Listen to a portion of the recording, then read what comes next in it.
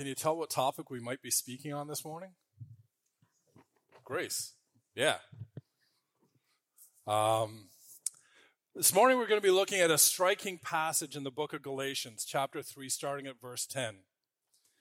But before we read that, I want you to come back with me to a moment in about 1406 BC, a day that is recorded in the book of Joshua. It's recorded in Joshua chapter 8. And I want you to imagine this scene with me. The people of Israel have just recently entered the promised land, the land of Canaan. And they are now under the new leadership of Joshua. Moses had left them on the other side of the Jordan, and he went off by himself, and the Bible says that he died there, that the Lord took him home. He never got to set foot in the promised land. Imagine that. The man who led Israel for 40 years towards his promise, but he himself never got to go in because he'd been disobedient. One occasion, he was disobedient to God. And I want you to remember that during this message this morning. See, Moses presumptuously struck a rock and he never got to inherit the promise of God. And so under new leadership, the Israelites went across the Jordan with Joshua leading. But Moses had given instructions before he died. And you can read it in Deuteronomy chapter 27.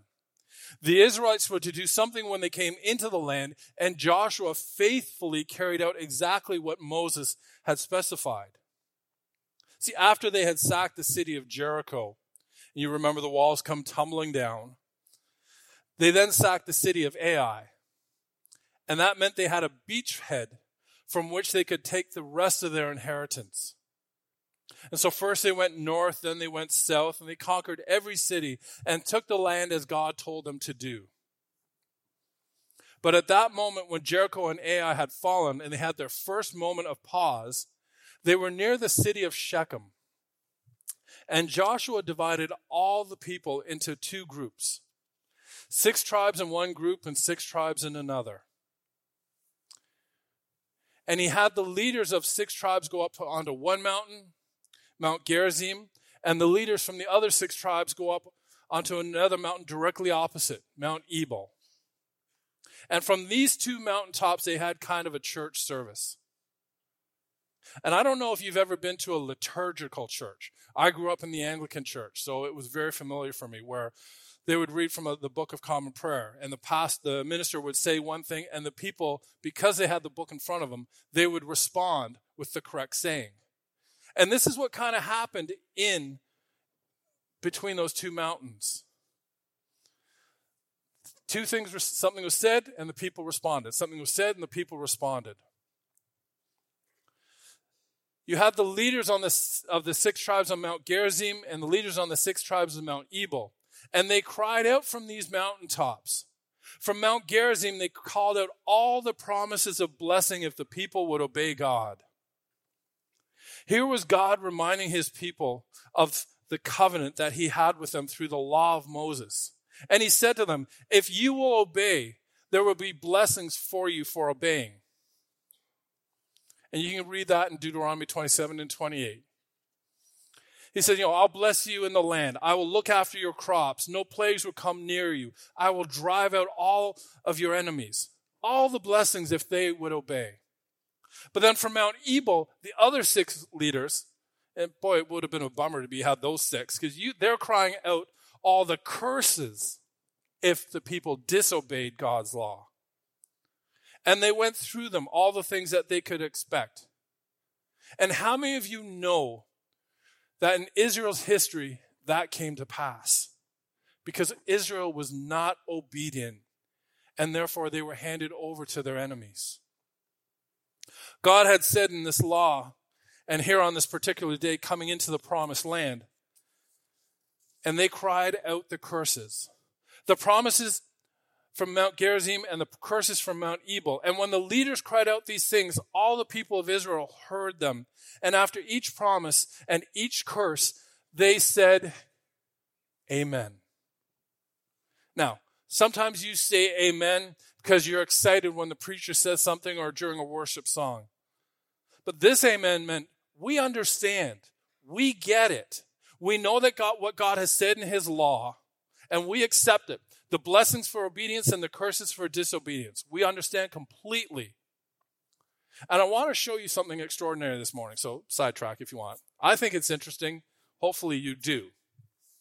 In 2019, the most extraordinary archaeological find was made on Mount Ebal.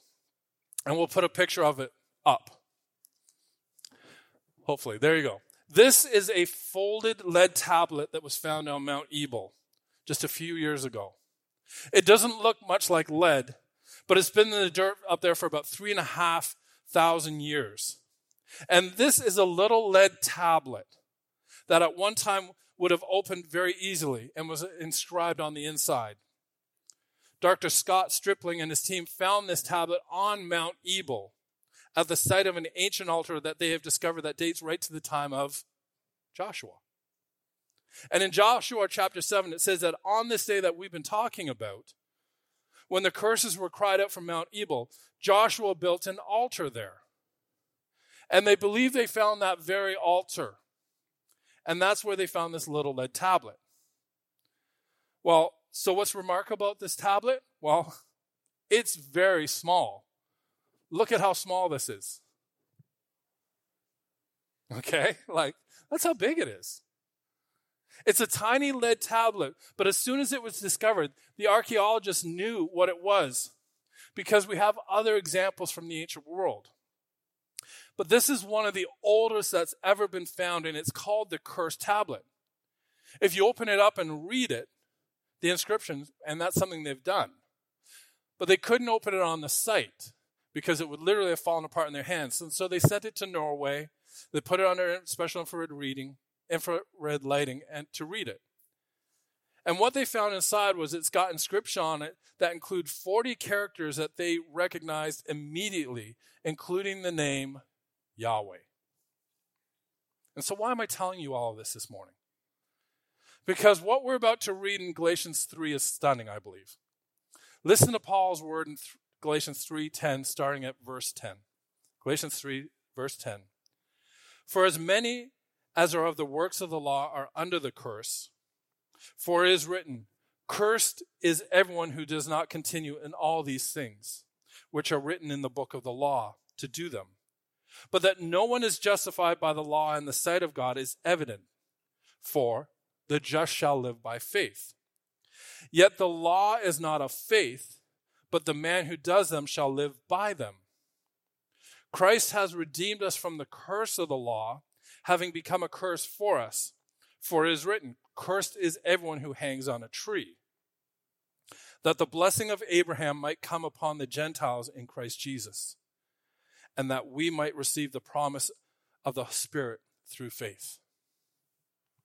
If you were to go back one verse to verse 9, which is called the blessing of Abraham, you would read these words. Consequently, those who have faith are blessed with Abraham who had faith. And that's a great verse because it deals with the blessings that have come to us like Abraham. We believe God's promises, but that leads Paul to write about the opposite of blessing. And so we all know, what is the opposite of blessing? Cursing, right. Mount Ebal instead of Mount Gerizim. And it's the two things in the law, the promise of blessing, but also the promise of cursing, depending on whether we are obedient or disobedient. And what Paul says next is really quite shocking. For as many, or everybody, as are of the works of the law are under the curse. And so in this passage, Paul uses what we call the locative of sphere. It's a grammatical term which means he's talking about two spheres in his language. The sphere of keeping the law and the sphere of living by faith. Two different worlds. And Paul says for all who are in the sphere of working for their acceptance by God, by keeping the law, they are all under the curse. Now, if we didn't have the benefit that we have today of being able to read the whole New Testament, I wonder if we could have ever thought of to say such a thing, let alone be bold enough to actually say it. But here's the great Apostle Paul writing in the strongest terms imaginable. And he's writing it under the inspiration of God the Holy Spirit. And he says, for all who rely on the works of the law are under a curse. For all.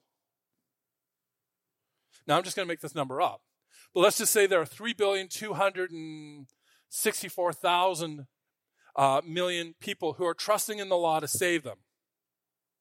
Okay, a lot of people. That exact number is the number that are under the curse. And that's what Paul says. For all who rely on the works of the law are under a curse. And so stop and think about that for a moment. How many times in the Old Testament do the writers of the Old Testament extol the law of God? How many times do you read in the book of Psalms that David sings about delighting in the law of God? And how much the law of God does for us? Doesn't he say in Psalm 19, verse 7, the law of the Lord is perfect, reviving the soul. The testimony of the Lord is sure, making wise the simple. The law of the Lord is perfect, but Paul is writing that all who are under works of the law are under a curse. Is this a massive contradiction in the Bible? And we hear that from people from time to time. And so we better understand very quickly what's going on here. And so let me give you the short answer immediately, and then we'll unpack it. Here's a quick answer. There is absolutely nothing wrong with the law of God. It is, as David said, perfect. It has the potential to be a great blessing, but there is one problem. Only one individual in the history of the world has ever been able to keep it. And that person, as we can guess, is Jesus, the perfect, sinless Son of God.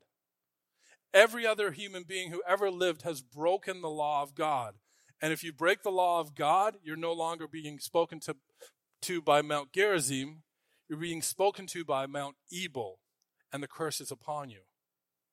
And so if you're going to trust in your ability to keep all of God's laws and therefore present yourself before him and being accepted, you're already under the curse.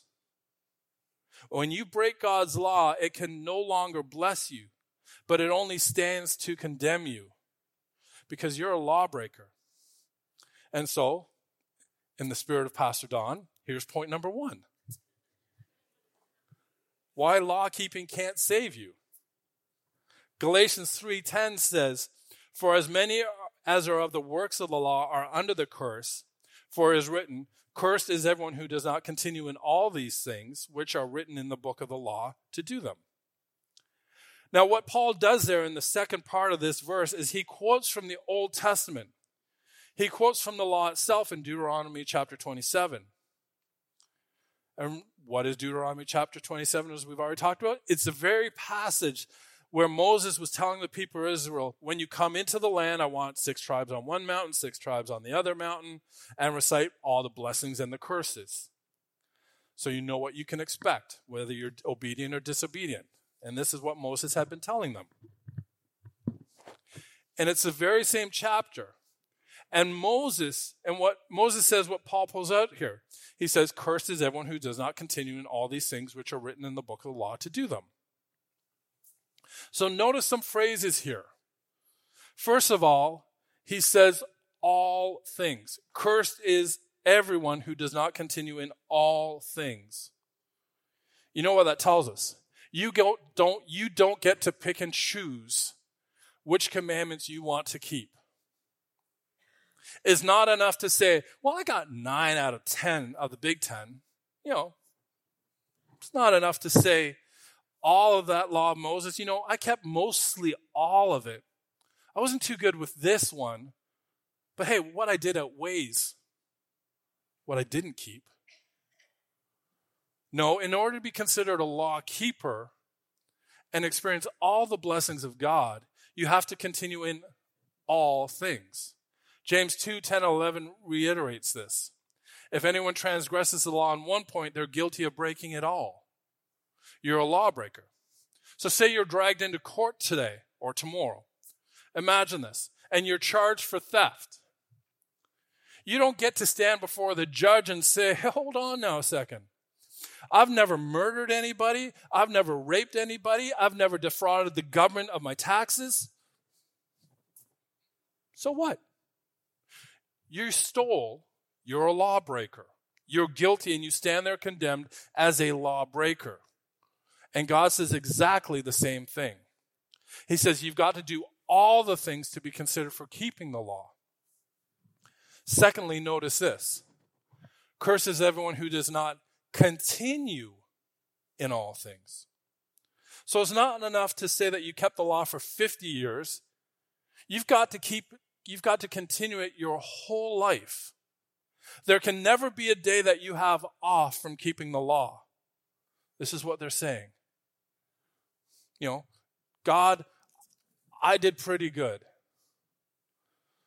This one year was rough. We were stuck in our homes for COVID. You can't expect me to be perfect that year. I mean, the new laws the government has set out regarding climate change and this and that, you couldn't expect me to obey all of those particular things. Listen, you've got to keep all of the law. You've got to keep it your entire life, continuing in all things. This is the standard. And you might say that God's pretty unreasonable. The thing is, it's his law. He's the creator. He made the law, and he is in the place to make this demand because he is perfect and sinless. He has never, ever broken the law. He has never gone against the constraints of his own moral principles. God is absolutely perfect. It's his law, so he can demand this standard. To which you might then reply, well, it's all right for him to make such a demand. He's holy. He's perfect. But look, he's living in heaven. He doesn't have to live in this sinful world surrounded by all of our temptations. But he did. Jesus lived the perfect life in God's unblemished holiness. And think about this. The temptations Jesus faced were greater than any you will ever face. From this one perspective, if you're tempted to sin, when does the feeling of temptation go away? When you give in. You're tempted to do something and you don't want to do it. But then you give in and that temptation's no longer there. You've done it. Jesus never gave in. The temptations that he faced were constant, but he went through it perfectly and he never ever sinned. He never gave in to sin in any way. He was the perfect Son of God. And so God demands this, and he says, I've been perfect for eternity. I am perfect when I come among you as a man and live your life, and I demand perfection. John Murray, the great Scottish theologian, said, the question is not how can God, being what he is, send us to hell? Rather, the question is how can God, being what he is not, send us to hell? And so the first thing is, why can't law keeping save us? Because nobody keeps the law perfectly. No one in the history of the world except Jesus.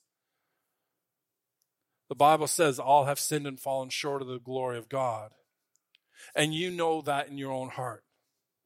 You know you've let yourself down according to your own standards, let alone God's law, holy law. And so this is why law keeping can't save us. Secondly, Paul shows us in the passage why faith and law keeping don't mix. So in other words, you can't say, I'm going to believe in God's plan of salvation and I'm going to keep the law as well. And between these two things, that's how God is going to save me. Isn't that what the Judaizers were saying? These are the people that Paul was writing about in Galatians. These are the false teachers telling those early Christians, Jesus is wonderful. He's marvelous. He's come to save you. But you also need to keep the Jewish law. You have to become Jewish first. Otherwise, he can't save you. This is what they were saying. So this is a mix of the life of faith in Jesus and law keeping. And that's what saves us. That's what they're saying. But Paul says, nonsense. Faith and law keeping don't mix. And so look at verses 11 and 12.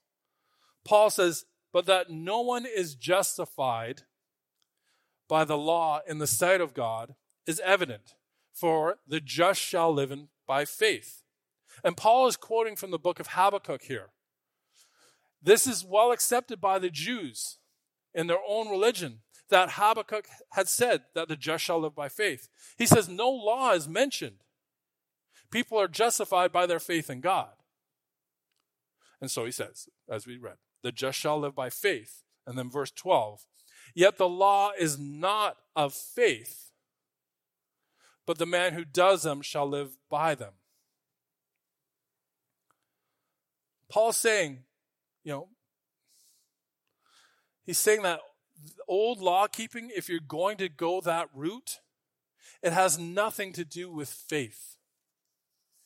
You've got to dot every I, cross every T. You've got to do it. It's not believing, it's doing. And Paul says the just shall live by faith, but law keepers will live by doing. So what he's saying here is there are two completely different roads. And we cannot be saved partly by faith and partly by works. You travel one road or the other. You pick. And you can only be under law or under grace. So let me sidetrack here again for a moment. Someone might read this in Galatians and say, hang on, he's writing to the Galatians. And the Galatians were Gentiles, and they didn't have Moses' law at all. So this issue is kind of difficult for them to understand. But in this passage, Paul never uses the phrase, the law. He talks about law without the definite article, the. He says law. You're either on the road of law or you're on the road of grace. See, even if you're not a Jew, the law of God is written in your heart. And this is his argument in Romans chapter 1, that none of us are without law, whether we're Jew or Gentile. And so for all of us here, God has written it on our hearts, and we are responsible to keep the law according to the light that we've been given. But yet nobody does. And so whether you're in Israel, whether you're in Timbuktu, whether you're in Newmarket, nobody keeps the law that is written on their heart. We fall short of God's glory. So faith and law keeping don't mix. They're two different roads. You're either going to trust God by faith for his salvation or for his righteousness, or you're going to try and do every part of the law. And you'd be surprised how many people today try to still do that. They combine the two.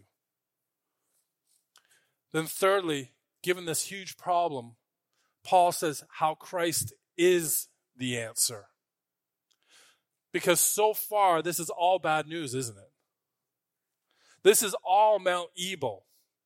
This is all curse. But Paul says the answer is Christ. Galatians 3:13, Christ has redeemed us from the curse of the law, having become a curse for us. For it is written, cursed is everyone who hangs on a tree.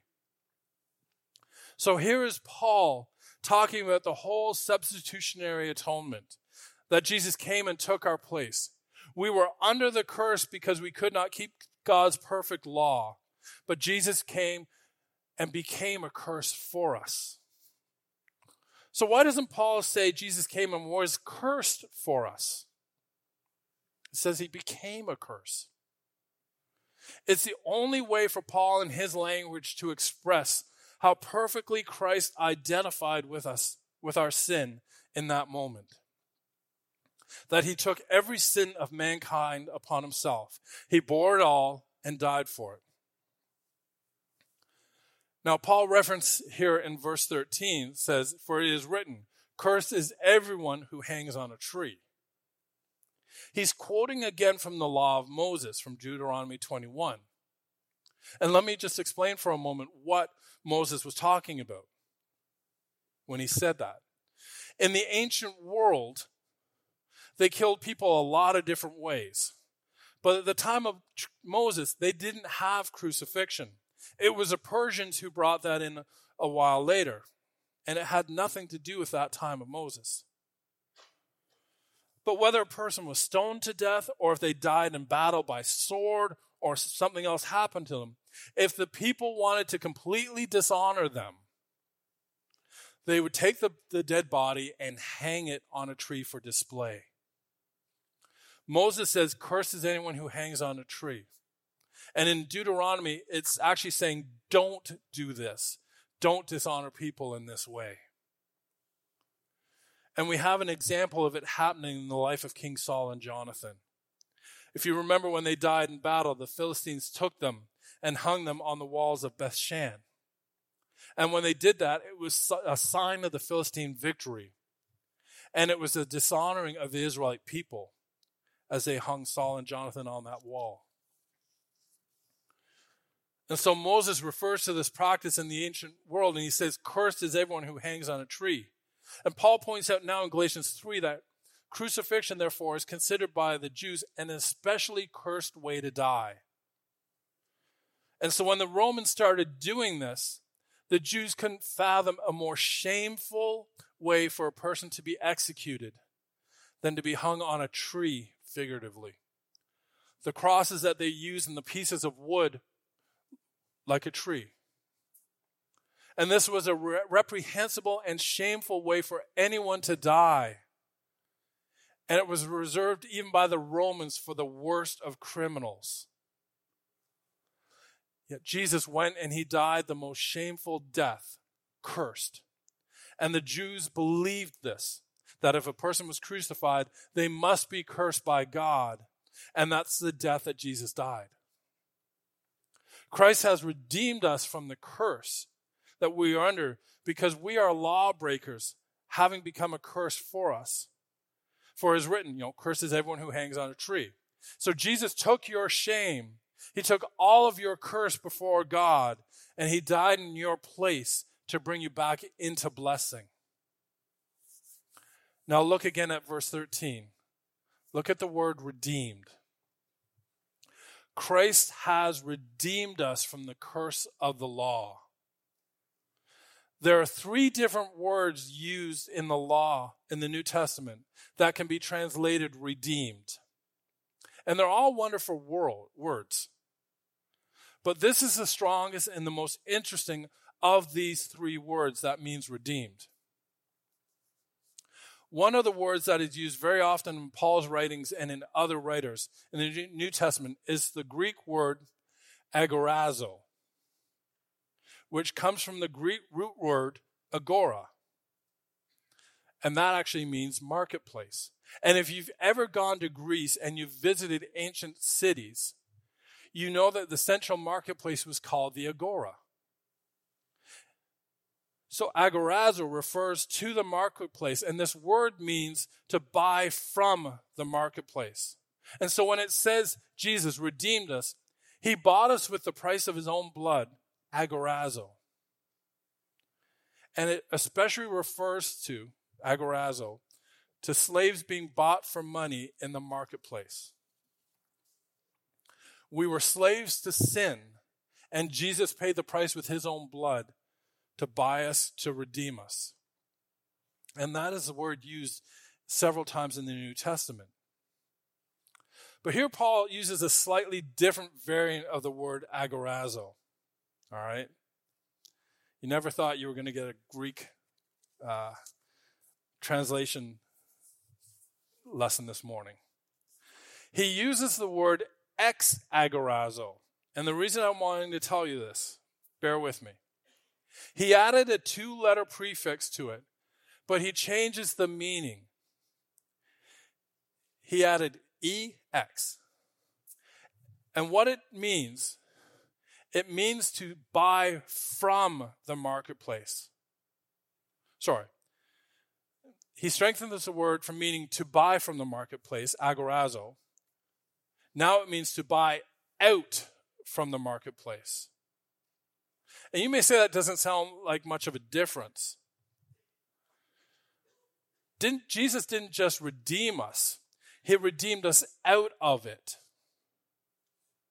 Think of it this way. A slave might be bought from the marketplace but remain a slave. If I lived back then and I go to the marketplace, I pay money to purchase a slave, that slave now belongs to me. Is he out of slavery? No. He's in slavery to me. And let's just say he's not the strongest guy that I've ever had on my property. And when I send him out into the fields to work, he doesn't get a lot done. He's not pulling the plow very well, not doing a great job. So I take him back to the agora a few weeks later, and what do? I trade him in. I sell him back into slavery at the marketplace and buy another slave. That's what agorazo could mean. But ex-agorazo cannot mean that. What Paul is saying here is we've been bought out of the marketplace altogether. We've been redeemed from the marketplace. That's it. We've been taken off the market. In the culture of the times, on rare occasions, a friend or a family member might come to the agora and purchase a slave for one purpose. Not to bring them to work for them. Purchase them to set them free. And that's what Paul says Jesus has done for us. He purchased us out of the marketplace, never to be slaves again. Yeah, never to be slaves again. How many people have thought that Jesus came to buy us out of slavery, out of the slavery of sin, to put us into the slavery of religion? Jesus said, not on your life. He's not delivering us back to the law. He's brought us out of the marketplace to be free, to walk with God as free men and women. And that's what Paul's saying here. And that led me to dig a little deeper into these words to something here in the in the language that Paul uses that you couldn't read in English. My Greek teacher in college would be very happy of me. Paul uses 3 prepositions in this verse that tell us what God has done for us in Jesus. And this is the grammar of grace. Now watch this. All right, 3 prepositions. We've got here Christ. Let's throw that verse up. Galatians 3. We were under the curse of the law. And the first preposition here is the Greek word hypo. Christ has redeemed us. All right, let me find it. I mean, from the, here it is here. Hypo. May look like, I don't know, HXPO, but that's my writing. All right. We were under the curse of the law. That's hypo. Okay. I want you to think about this for a moment. There's a story from the 4th century AD from Sicily about a man by the name of Damocles. And maybe you've heard about it. He was a courtier in the court of the king, and he was a bit of a flatterer. And he spoke to the king, Dionysius, and he said, "Oh, you've got a great life. You're a great king. Look how wonderful you are in all your splendor. No one has had such a great life as you. What an amazing king you are." Dionysius said, "Oh, really? How about we trade places? You see what it's like to be me." Damocles thought, what a wonderful idea. So they traded places for the day, and he enjoyed having the servants come and feed him grapes, and he enjoyed being able to do whatever he wanted, thinking this was marvelous until he looked up. Over his head, Dionysius, the king, had suspended a sword hanging by a horse's hair. Dionysius was making the point, you think it's great to be king? There are certain luxuries, sure, but I always lived by under a sword. That is, people always wanted to kill him. And this story is called the Sword of Damocles. And here's the thing, all of us in the law are living under the sword of Damocles. because we're all lawbreakers. And as soon as we pass from this life, we must pass into final judgment and the absolute curse of being sent from God's presence forever and ever. We are under that. We are under that curse. And what separates you from hell, you may think that there's years, but if you don't know Jesus, and let's say you're a young person or an older person, and you don't know Jesus as your Lord and Savior, and you think you got time, it's a heartbeat. It's a breath. It's a horse's hair until you stand before him. We were living in that condition under the curse of the law, but then Jesus came. So here we come back to Galatians 3:13. Okay? For the second preposition, Christ has redeemed us from the curse of the law, having become. All right, here you go. And that word is hyper. Having become a curse for us. He came, here we are, here's the sword. He came between us, above us. So the sword is hanging over us.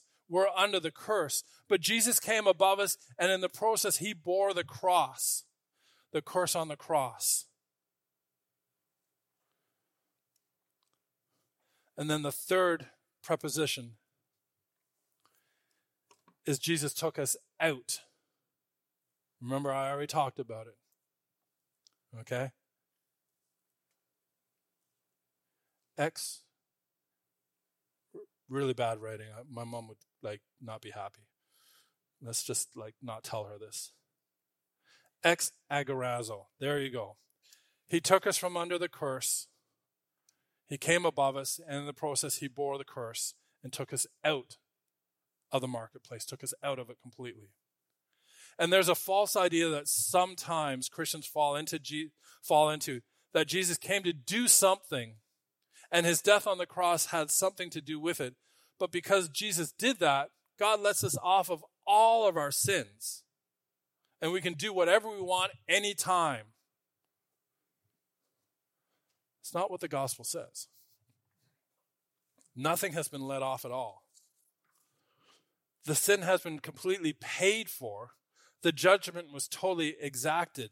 Jesus bore all the wrath of God on the cross.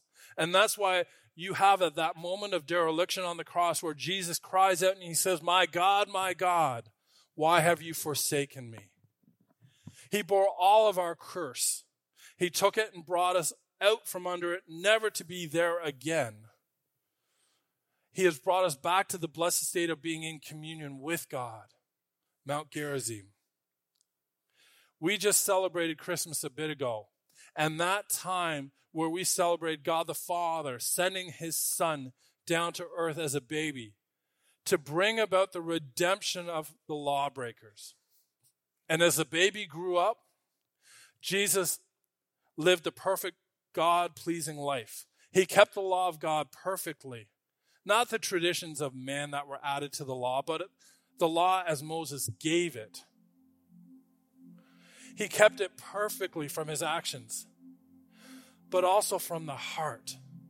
The words of his mouth, the very thoughts of his heart were all righteous. He walked in all the blessing of God the Father. This is my beloved Son, in whom I am well pleased. 30 years of evaluation of his life, and God says he's perfect in every way. In spite of the temptation, in spite of living with our weak bodies, he came and he fulfilled it completely. But then he did the unimaginable. Having lived perfectly for us, he interposed himself and died for us if only we would believe in him and on him. If only we would trust him in him completely, giving up trying to be good enough ourselves. Because we hear that so often today. I'm a good person, I'll go to heaven. He exchanged his life for ours. He took the curse in our place so that we could be blessed And that's where Paul arrives in verse 14. And I end with this, that the blessing of Abraham might come upon the Gentiles in Christ Jesus, that we might receive the promise of the Spirit through faith. Notice the blessing, it does not say it is just for the Jewish people.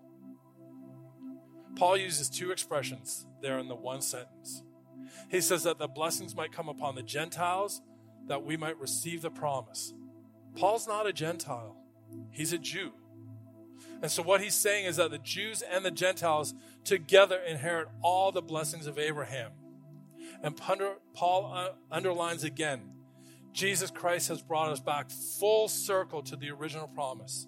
In you, Abraham, in your seed, all the nations of earth will at last be blessed.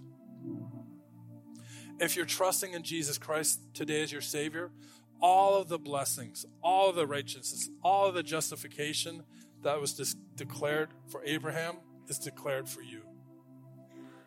But the bad news is, if you're trying to do this by religion or by yourself, you're cursed. Let's pray.